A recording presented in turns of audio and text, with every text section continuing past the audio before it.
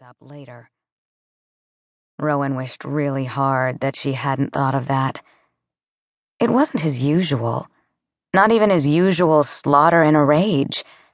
The way he killed the people he was wearing said holy mission. And there was only one reason for him to seek that sort of extreme justice. The attack that left Rowan barely clinging to life just 2 months before. As for Theo's field trip, there'd be no evidence found unless Theo wanted it. If he had the presence of mind to remember to cover his tracks. Things were tense enough within the vampire nation that if he made a mistake with this little homicidal breakdown, he could be facing a big threat to his leadership. Gooseflesh rose on her skin as she tuned her focus. Theo's pupils were enormous, and his gaze unfocused. His energy was tense and unsettled instead of dreamy or drunk. Rowan needed to exert iron will to get her heartbeat under control. If she got upset, or he sensed she was scared, things could go sideways again instantly. At least he'd be a little slower because he was digesting, but he was fast enough to kill every one of them without breaking a sweat. Without turning around, Rowan spoke to those who were standing behind her. "Send for Nadir and Enzo. Immediately. Someone else get with Dina. She'll know what to do with the human staff." More footsteps, this time retreating quickly, obeying her. Good. Theo still had his attention caught between Rowan and whatever movie was playing in his head. "Rowan, what do you need?" Clive Stewart, the vampire scion of North America, and her boyfriend/lover asked. Clive was smooth, elegant and classy in his custom-tailored Savile Row suits and hand-sewn Italian loafers.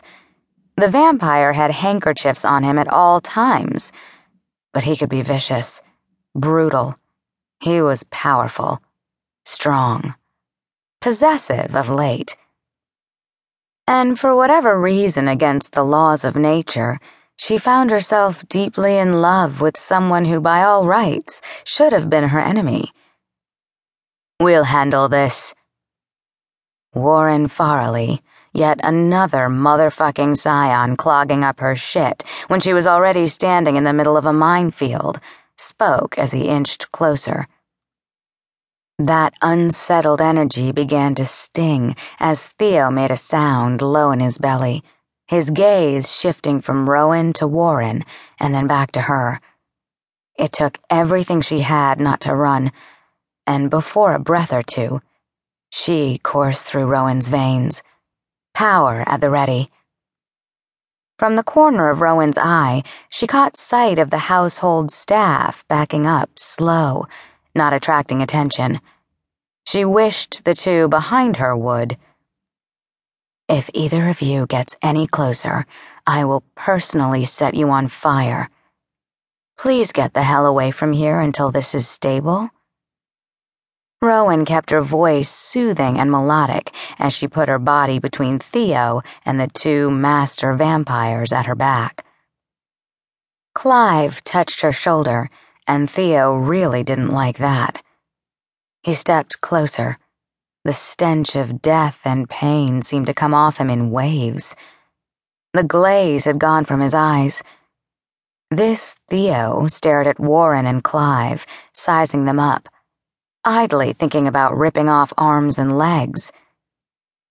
Yanking his attention back, Rowan went to one knee, wrist out. "Fata." What she'd called him the whole of her childhood, even as he'd given her lessons that sometimes gave her scars and always ended in blood. What she'd called him until she'd found out her entire life had been a lie. And the vampire who'd raised her had been the one to order her birth parents killed. Years after she'd run away and then trained to kill vampires until she became the best at it, she found herself there on one knee, the mark of service on her wrist.